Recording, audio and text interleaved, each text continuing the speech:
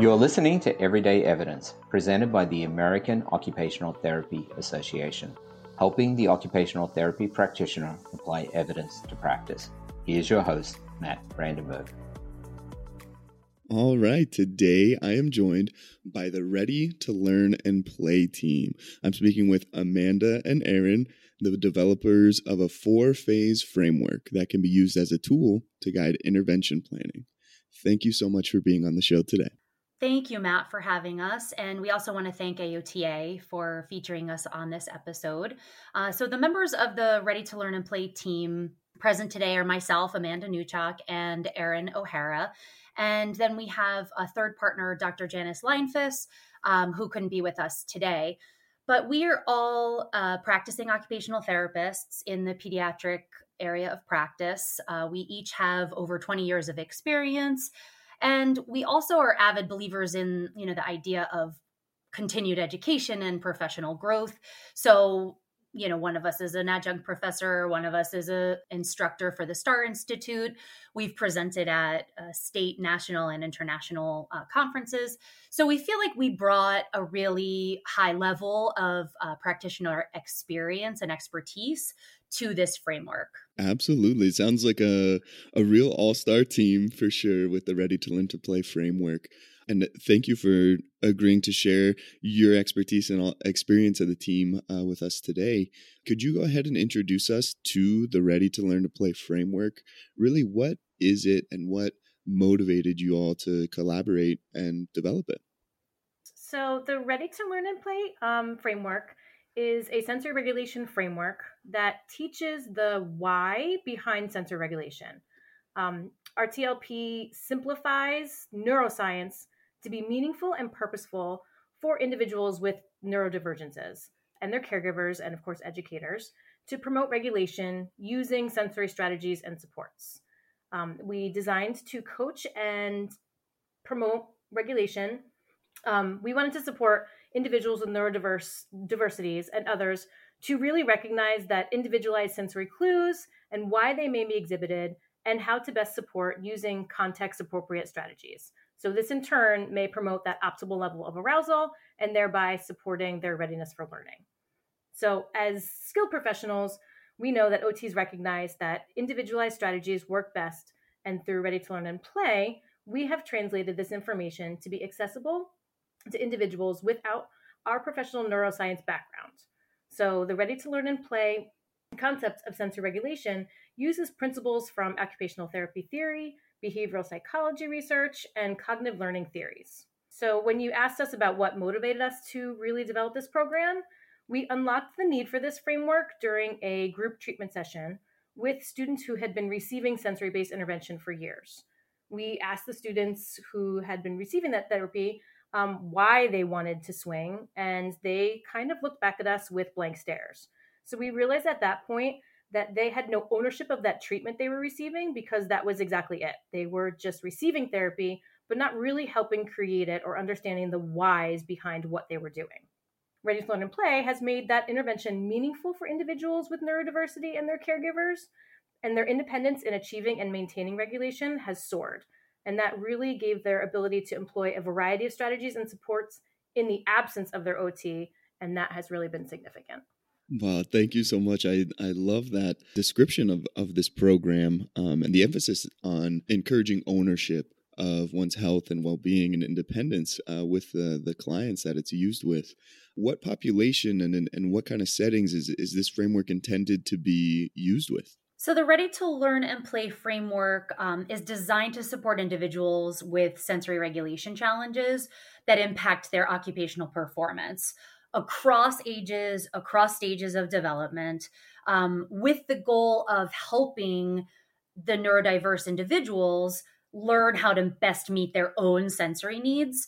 What really sets Ready to Learn and Play apart is that it was specifically designed for individuals who are unable to access or find meaning in already established regulation programs based on, again, those individual needs of that person. So the framework is really unique in that it considers processing strengths of those specific individuals and uses this hands-on participative approach. So our pilot research was completed with students on the autism spectrum in an academic setting. Those students ranged in age from 3 to 21, but other expansion studies have been completed outside of the autism spectrum. We also have found practical application for the framework in community-based work setting. So it really kind of ranges from young to old across, again, like we were saying, those ages and stages. I love that. I love a framework that is adaptable or can be used in many different settings as opposed to just in one specific population or one specific setting that the research has been carried out in. Love an applicable model, right? Yeah, definitely.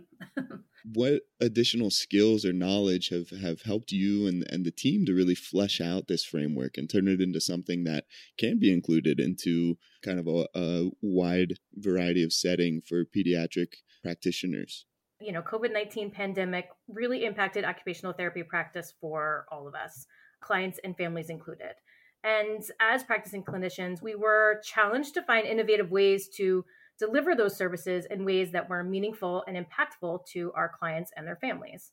And through this process, it became clear that OTs really need to have a way to support individuals with neurodiversity in regulating their sensory needs across contexts without fancy equipment, and to be able to express this to their caregivers in ways that were meaningful to everyone involved. So the Ready to Learn and Play team recognized this need for this information to be able to be accessible via online platforms, and we were able to transpose the entire framework to be used virtually, which was huge at that time and continues to be with teletherapy expansions. It's included that we have developed slide decks for learning and teaching of the concepts from Ready to Learn and Play, but also we have activities that reinforce learning. We have boom decks, we have done additional visual aids, and really designed training agendas so that it's easily used by clinicians in practice. I love that. I love that. Accessibility is so important. Thank you for sharing kind of all these steps that you've taken to make this program more accessible and easier to access. That's one of our emphases on this show is trying to find new ways to make research more accessible for the OT practitioner. In what ways have you incorporated research and evidence into the Ready to Learn and Play framework? So our colleague, Janice Leinfuss, had completed a literature review as part of her doctoral program while researching the Ready to Learn and Play framework, which really served as guiding principles in the development of the framework. So 4 themes really emerged once she had done that literature review. One being that sensory processing challenges often impact occupational performance. Another being that behaviors related to sensory processing are an attempt at maintaining this homeostatic arousal level. And these behaviors include self-stimulatory behavior, sensory seeking, sensory avoidant, and repetitive behaviors. Similarly, sensory-based interventions help to facilitate that occupational performance. And then finally, we've discovered in the research that collaboration and coaching with caregivers is often effective in facilitating that improvement in the occupational performance. You mentioned kind of those pillars or background research that loaded into the Ready to Learn and Play framework. What other theories or models kind of underpin your work with pediatrics and on this framework? Ready to Learn and Play framework is based on theories from cognitive science, behavioral psychology, neuroeducation, and of course, different occupational therapy models of practice, including Winnie Dunn's model of sensory processing. Finding an effective way to bridge this gap in knowledge of sensory processing patterns, as described by Winnie Dunn's model, from occupational therapists to individuals with neurodiversity and their caregivers, would be beneficial for improving participation in activities, right? And we've determined that, and that it often helps assign meaning to these activities in their daily lives. So the Ready to Learn and Play framework guides coaching and training so the neurodiverse individual, as well as their educators and caregivers, can learn how to recognize and better understand those sensory clues is what we call them, really. That sensory, that self-regulate simulation, the sensory seeking or sensory avoidant. And we use those clues to kind of guide our selection of those multisensory based interventions. Improved sensory regulation for an individual can really empower them in the application of these concepts from Winnie Dunn. So it's really influenced the participation of the individuals who use the framework to engage in their daily occupations. Absolutely. It sounds like obviously a sensory-based framework, but also with a cognitive emphasis in making or empowering the client to take more control in using and identifying the sensory-based strategies to help themselves. I'm really interested to learn more about this framework and this model. Can you go ahead and give us an introduction to the framework specifically? What are things that a practitioner should know before they start using it? Of course, Matt. So to start, after completing that comprehensive review of the literature, we identified a twofold gap in the research. Number one was that there is a need for evidence-based interventions for individuals with neurodiversity, including those with ASD, in order to maximize their occupational performance.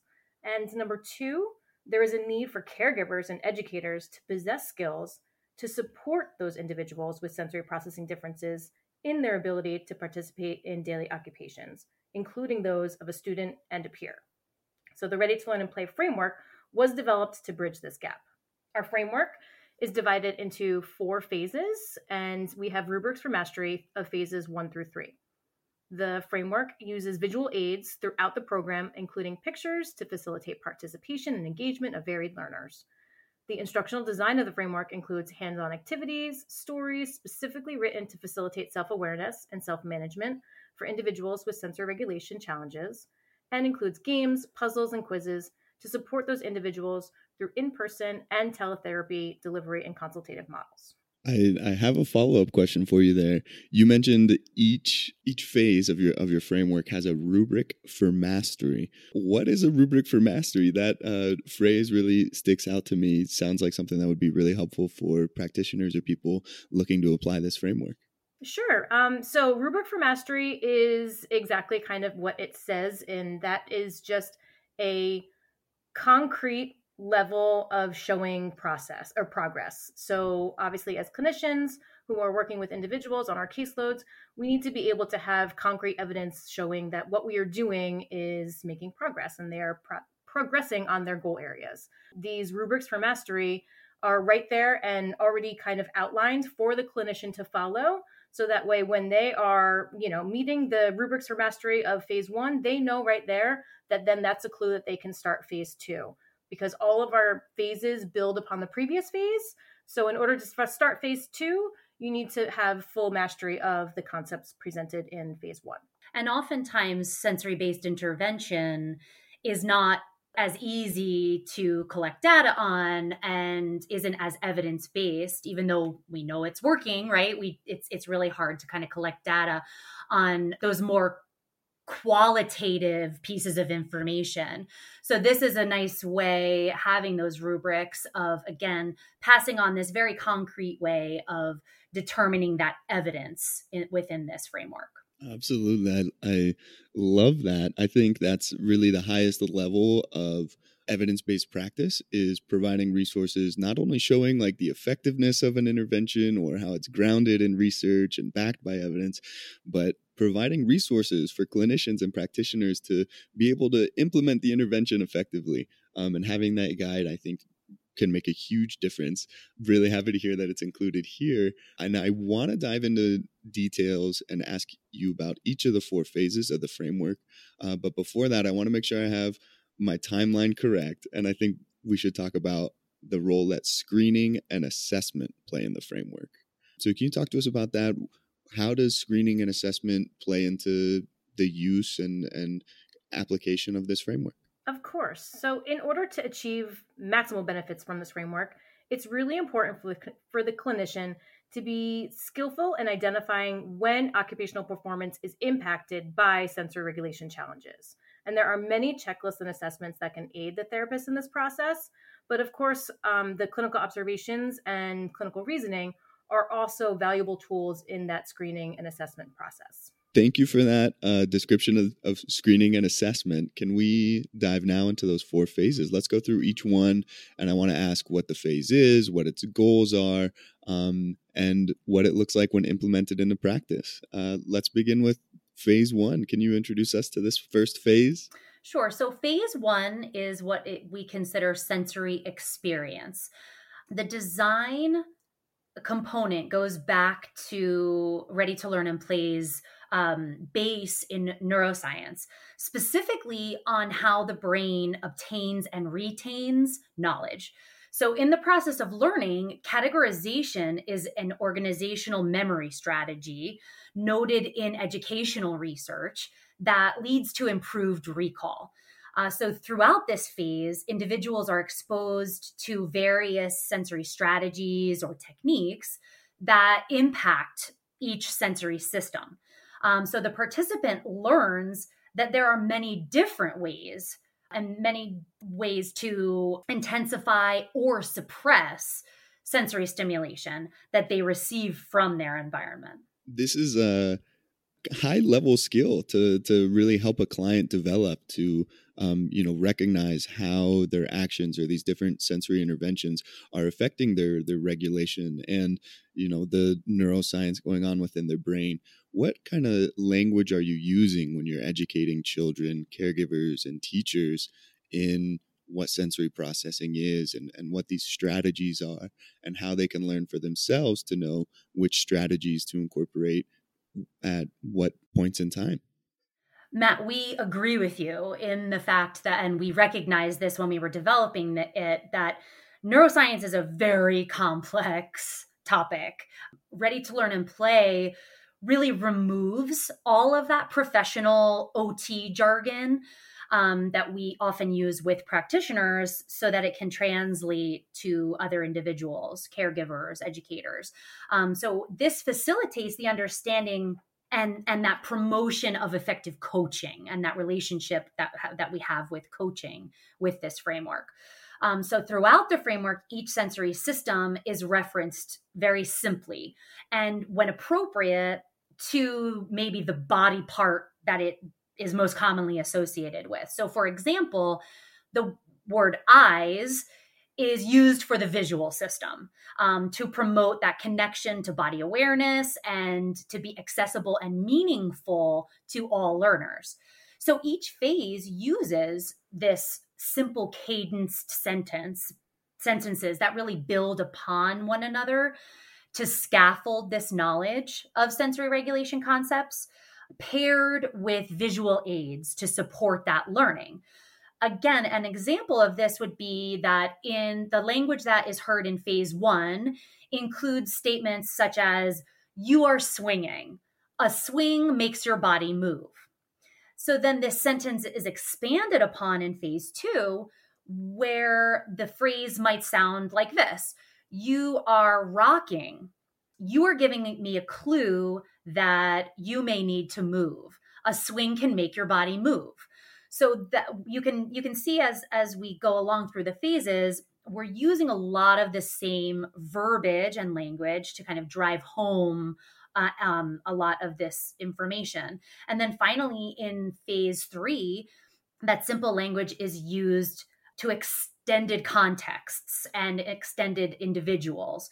So we're helping to kind of reinforce that learning for the participant, as well as to make that sensory processing concept relatable and meaningful to those educators and caregivers that individual interacts with. Awesome. Thank you so much for painting that picture of kind of these first 3 phases and that progression and how it builds. I really love how it's made practical and reasonable for the client and simplifying as much as it can be. As you progress to that second phase, sensory choices, can you talk to us about understanding the difference between using sensory input to facilitate regulation and just participating in sensory activity? Of course. So, Matt, our framework aligns with AOTA's Choosing Wisely campaign, which states that SI intervention must be client specific to target individualized sensory dysfunction and promotes the education of therapeutic team members and caregivers not to implement those generic sensory strategies that are kind of a one size fits all approach. So, for example, an example of participating in sensory activities would be, say, an art project of finger painting. So clearly that finger painting activity is sensory rich as it provides each student or child with a ton of tactile information. This activity may or may not be supportive of regulation for that participant based on their sensory profiles. For that individual who is under responsive to tactile information, then likely this task would be supportive of regulation. But for the individual who is over responsive to tactile information, this activity likely would not be regulating and would further dysregulate that individual when presented without additional supports or guidance from a therapist. So it's recommended that consultation occur with an OT with advanced training in sensory processing be considered when using any sort of sensory input to facilitate regulation. And that is often described as that calm yet alert, just right level of arousal. The Ready to Learn and Play framework helps translate this information from the OT to the neurodiverse individual and their caregivers in a variety of ways. So, for example, in phase 2, understanding of how to customize your own sensory supports to facilitate regulation is highlighted. This is accomplished through the introduction of scattered actions and how to interpret these as sensory clues. So in our framework, we use the term scattered actions to describe those sensory seeking, sensory avoidant, repetitive, or self-stimulatory behaviors that an individual may exhibit in their attempt for their own self-regulation. And it's really important to note that scattered actions are not viewed as negative or maladaptive, but really just viewed as a clue for the participant, the OT, the educator, whichever support system that individual is working with, on how they need and what kind of sensory supports they may need in that given moment. It's further individualized in this phase by using Ready to Learn and Play's functional learning glide.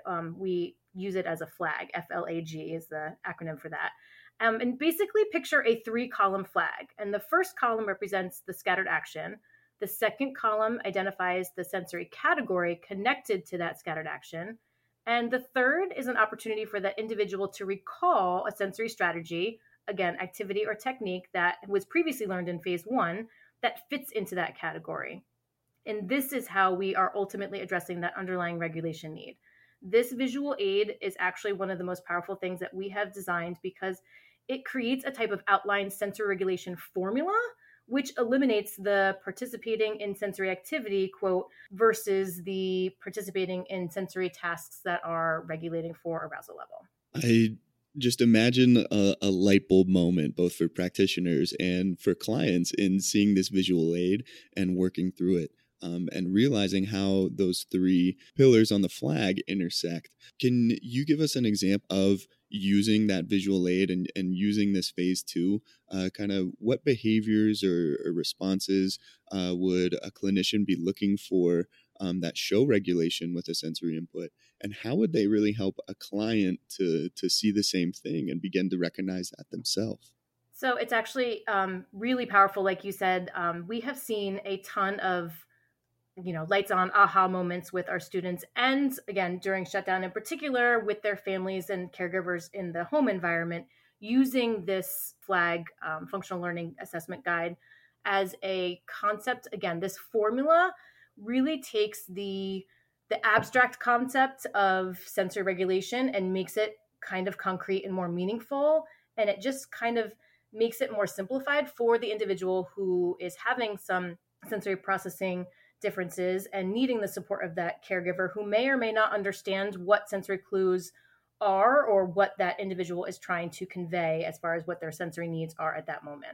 So again, using this flag has been an eye-opener for us in our treatment and in the development of the Ready to Learn and Play framework, because it just makes it make sense. It again gets that therapeutic jargon out. They are using those visual supports very systematically to say, again, going back to the language, you are rocking, the scattered action of rocking. Sometimes our clients, our individuals are, showing rocking as a sensory seeking behavior.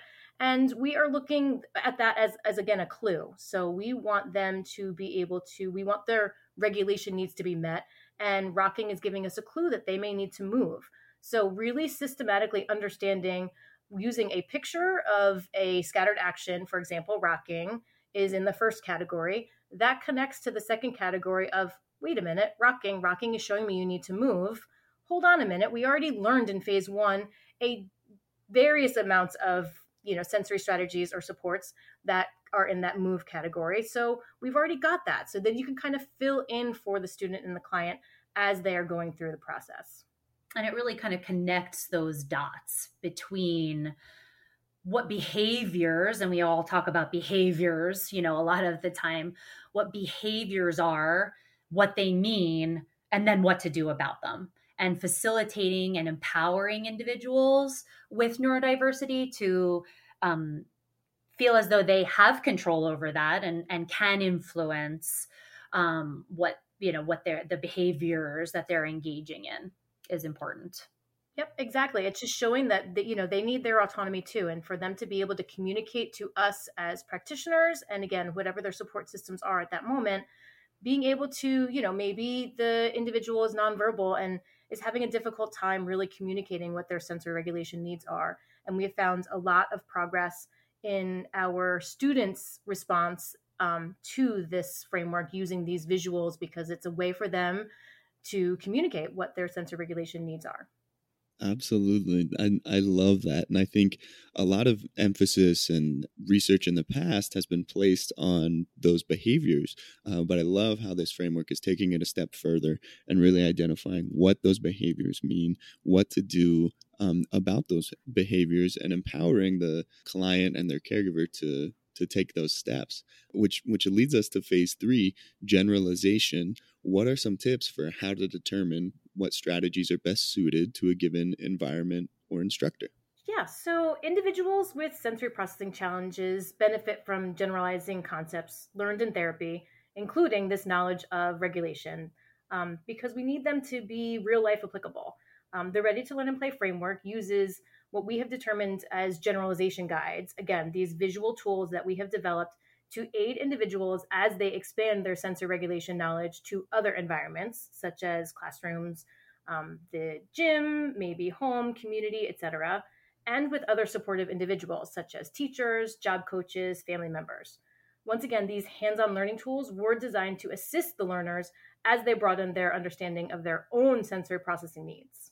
So, as all strategies, techniques, and supports are not accessible in all contexts or with all caregivers, it's really crucial to the regulation of our participants that they are coached to recognize strategies across contexts and caregivers. The participants are coached to reflect on their learning from phase 1 for options that could support their regulation, regardless of whether they are in the classroom, in the community, or with an educator, or at home with a caregiver. So for example, if we think of a few pressure-based options that are accessible across multiple environments. So climbing can occur in a therapy gym or on a playground. Wearing a weighted backpack is, of course, an option for school, but also can be used in the community. Or manipulating putty or doing chair push-ups are great options for sitting at a desk. We take this a step further and explain to the participants that as coached to learn, the strategies are not accessible with all support systems. So, for example, it may be acceptable for a young child to seek out pressure-based input through a big, tight squeeze from a trusted family member or bear hug. But however, this strategy might not be deemed acceptable for a young adult as they grow up to use in a work environment with a job coach. So our phase 3 is supported by these slide decks. And again, we have used these slide decks to break down the abstract nuances that kind of complicate that generalization of sensory regulation for concrete learners. So we use first-person language in an easy-to-follow explanation paired with those visual aids to really delineate which strategies are more appropriate to use in which scenarios. And the learning theory applied here is that this elaborative rehearsal as we go over and we're building upon each phase aids in ingraining that sensory regulation concept into long-term memory. And that has shown that in neuroeducation research, it is easier for active retrieval of that sensory regulation knowledge. I love that so much. It's almost like you're training clients to think like an OT, to use these OT process strategies that we learn in school and use in day-to-day practice to make those decisions for themselves. I love that. Phase 4, application. What does collaboration look like to encourage upkeep or continued use of the Ready to Learn and Play framework after intervention? So the final phase, phase 4, is considered application, and this is ongoing. It supports are individualized to the needs of the students to continue applying concepts to facilitate a sensory lifestyle while maximizing participation and performance. So coaching and training comprise a large portion of this application phase. And within the Ready to Learn and Play manual are training outlines to support the clinician through these critical steps. Another important aspect is to facilitate effective interpersonal collaboration. So knowledge sharing between professionals of sensory regulation concepts and the rubric evidence of this improved functional outcome for participants with the sensory regulation challenges. Using the Ready to Learn and Play framework is really kind of advocating for the value of the occupational therapy service provision. So one of the primary goals here of Ready to Learn and Play in general is to teach, train, and coach individuals and their support systems to be able to problem solve their regulation needs so that the value of this framework stays with the family well beyond this OT's involvement. The application phase is really, again, like we were saying, ongoing in that we want to make sure that all of those individuals who are in this person's life are able to implement those same strategies the same way that we would during an OT session. Absolutely. It sounds like there's so many supports and guides to help practitioners implement this framework and begin to use it. I want to ask a kind of paper versus practice question is what I like to call it. That this framework sounds amazing. Thank you for outlining the steps, giving us an overview. On paper, it looks wonderful. But I want to ask about its implementation into practice. And you've conducted some pilot research with the framework. Can you describe how that study was organized and what results you observed in implementing this framework into actual practice? Sure. The pilot study evaluating the efficacy of Ready to Learn and Play framework on improving occupational performance for students with autism on the ASD spectrum was conducted as part of our partner, Dr. Janice Leinfuss's doctoral research at Gannon University. And it actually was published in early 2021.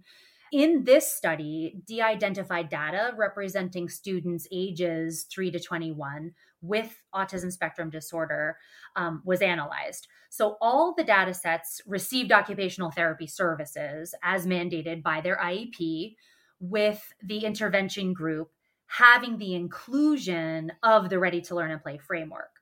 From this study, the sensory profile too was utilized to assess sensory processing challenges, and the short child occupational profile, the scope, was utilized to determine facilitators and those barriers to occupational performance as identified by their classroom teachers.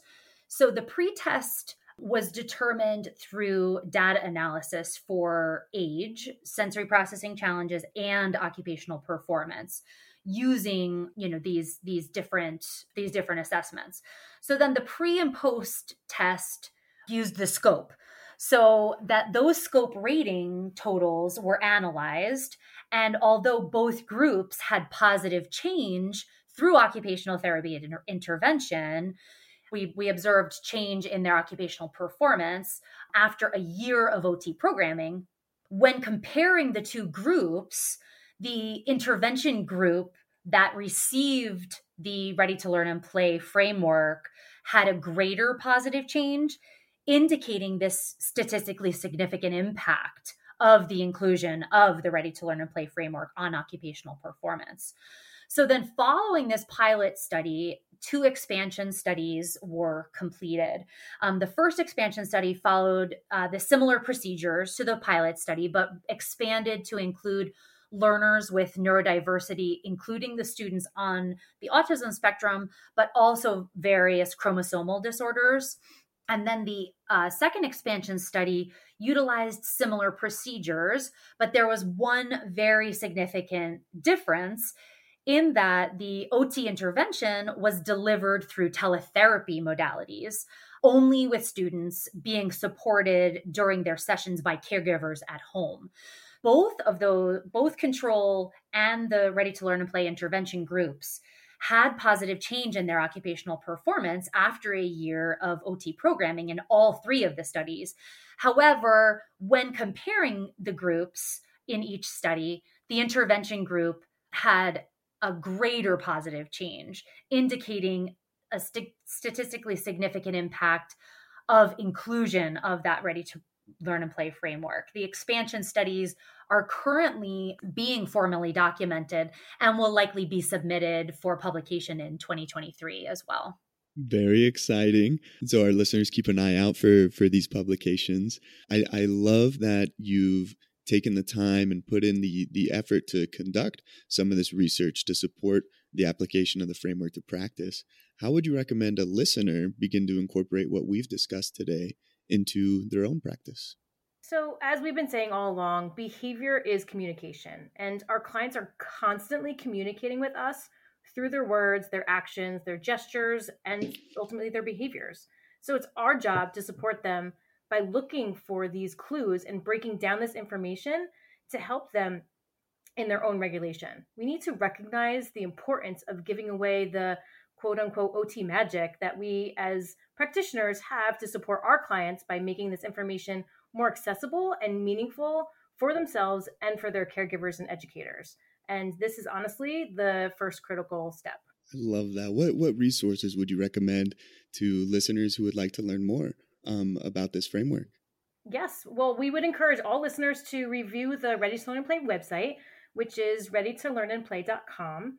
And that has a ton of information available specific to the framework, as well as where listeners can find us presenting next. Information about publications, past trainings, and opportunities for virtual trainings are also available there. Listeners are, of course, welcome to email us directly, and our email address is readytolearnandplayllc@gmail.com with any questions they may have. Thank you so much. I'll be sure to provide a link to these resources in our episode description as well. We're coming now to the end of the interview. Thank you both again so much for your time. I just have 2 more questions now. First being, where can listeners find more information and research related to the Ready to Learn and Play framework? In addition to the research and training opportunities, listeners can read feedback from OTs, other interprofessional team members, and from individuals who have actually utilized the framework. Other resources such as slide decks, what we call me stories, which are stories to further make the content of the framework more meaningful for clients, and links to games are all available on Boom Learning site and can be accessed and downloaded there. Wonderful. Thank you so much. We've made it now to the Golden Nugget segment. And I ask you each for a golden nugget. If you could tell practitioners to do just one thing, what would it be? Okay, Matt. So as OTs, we are taught to use our skilled observation abilities to inform our practice. Neurodiverse individuals communicate through their actions and often provide those clues on how we can support their regulation needs. So our advice to practitioners is to reframe that thinking from, quote, providing therapy and really embrace the process of giving away our magic to empower our clients and their families with their own self-regulation. In addition, we consider it very important, and this was our first realization, was that the kids that we were working with were receiving therapy. By getting individuals with neurodiversity and more engaged in the therapeutic process, we're going to empower them to have an increased ability to regulate themselves. So it's just an important theme throughout this framework. Absolutely. I love that so much. Those are powerful nuggets to end on. You've shared so many nuggets throughout the show. I want to thank you both for your time. And it's been a pleasure to speak with you, and really appreciate you coming on the show. Thank you, Matt. We appreciate your time as well. Thanks so much. Thanks for listening to Everyday Evidence. Tune in next time for more evidence-based practice insights and applications.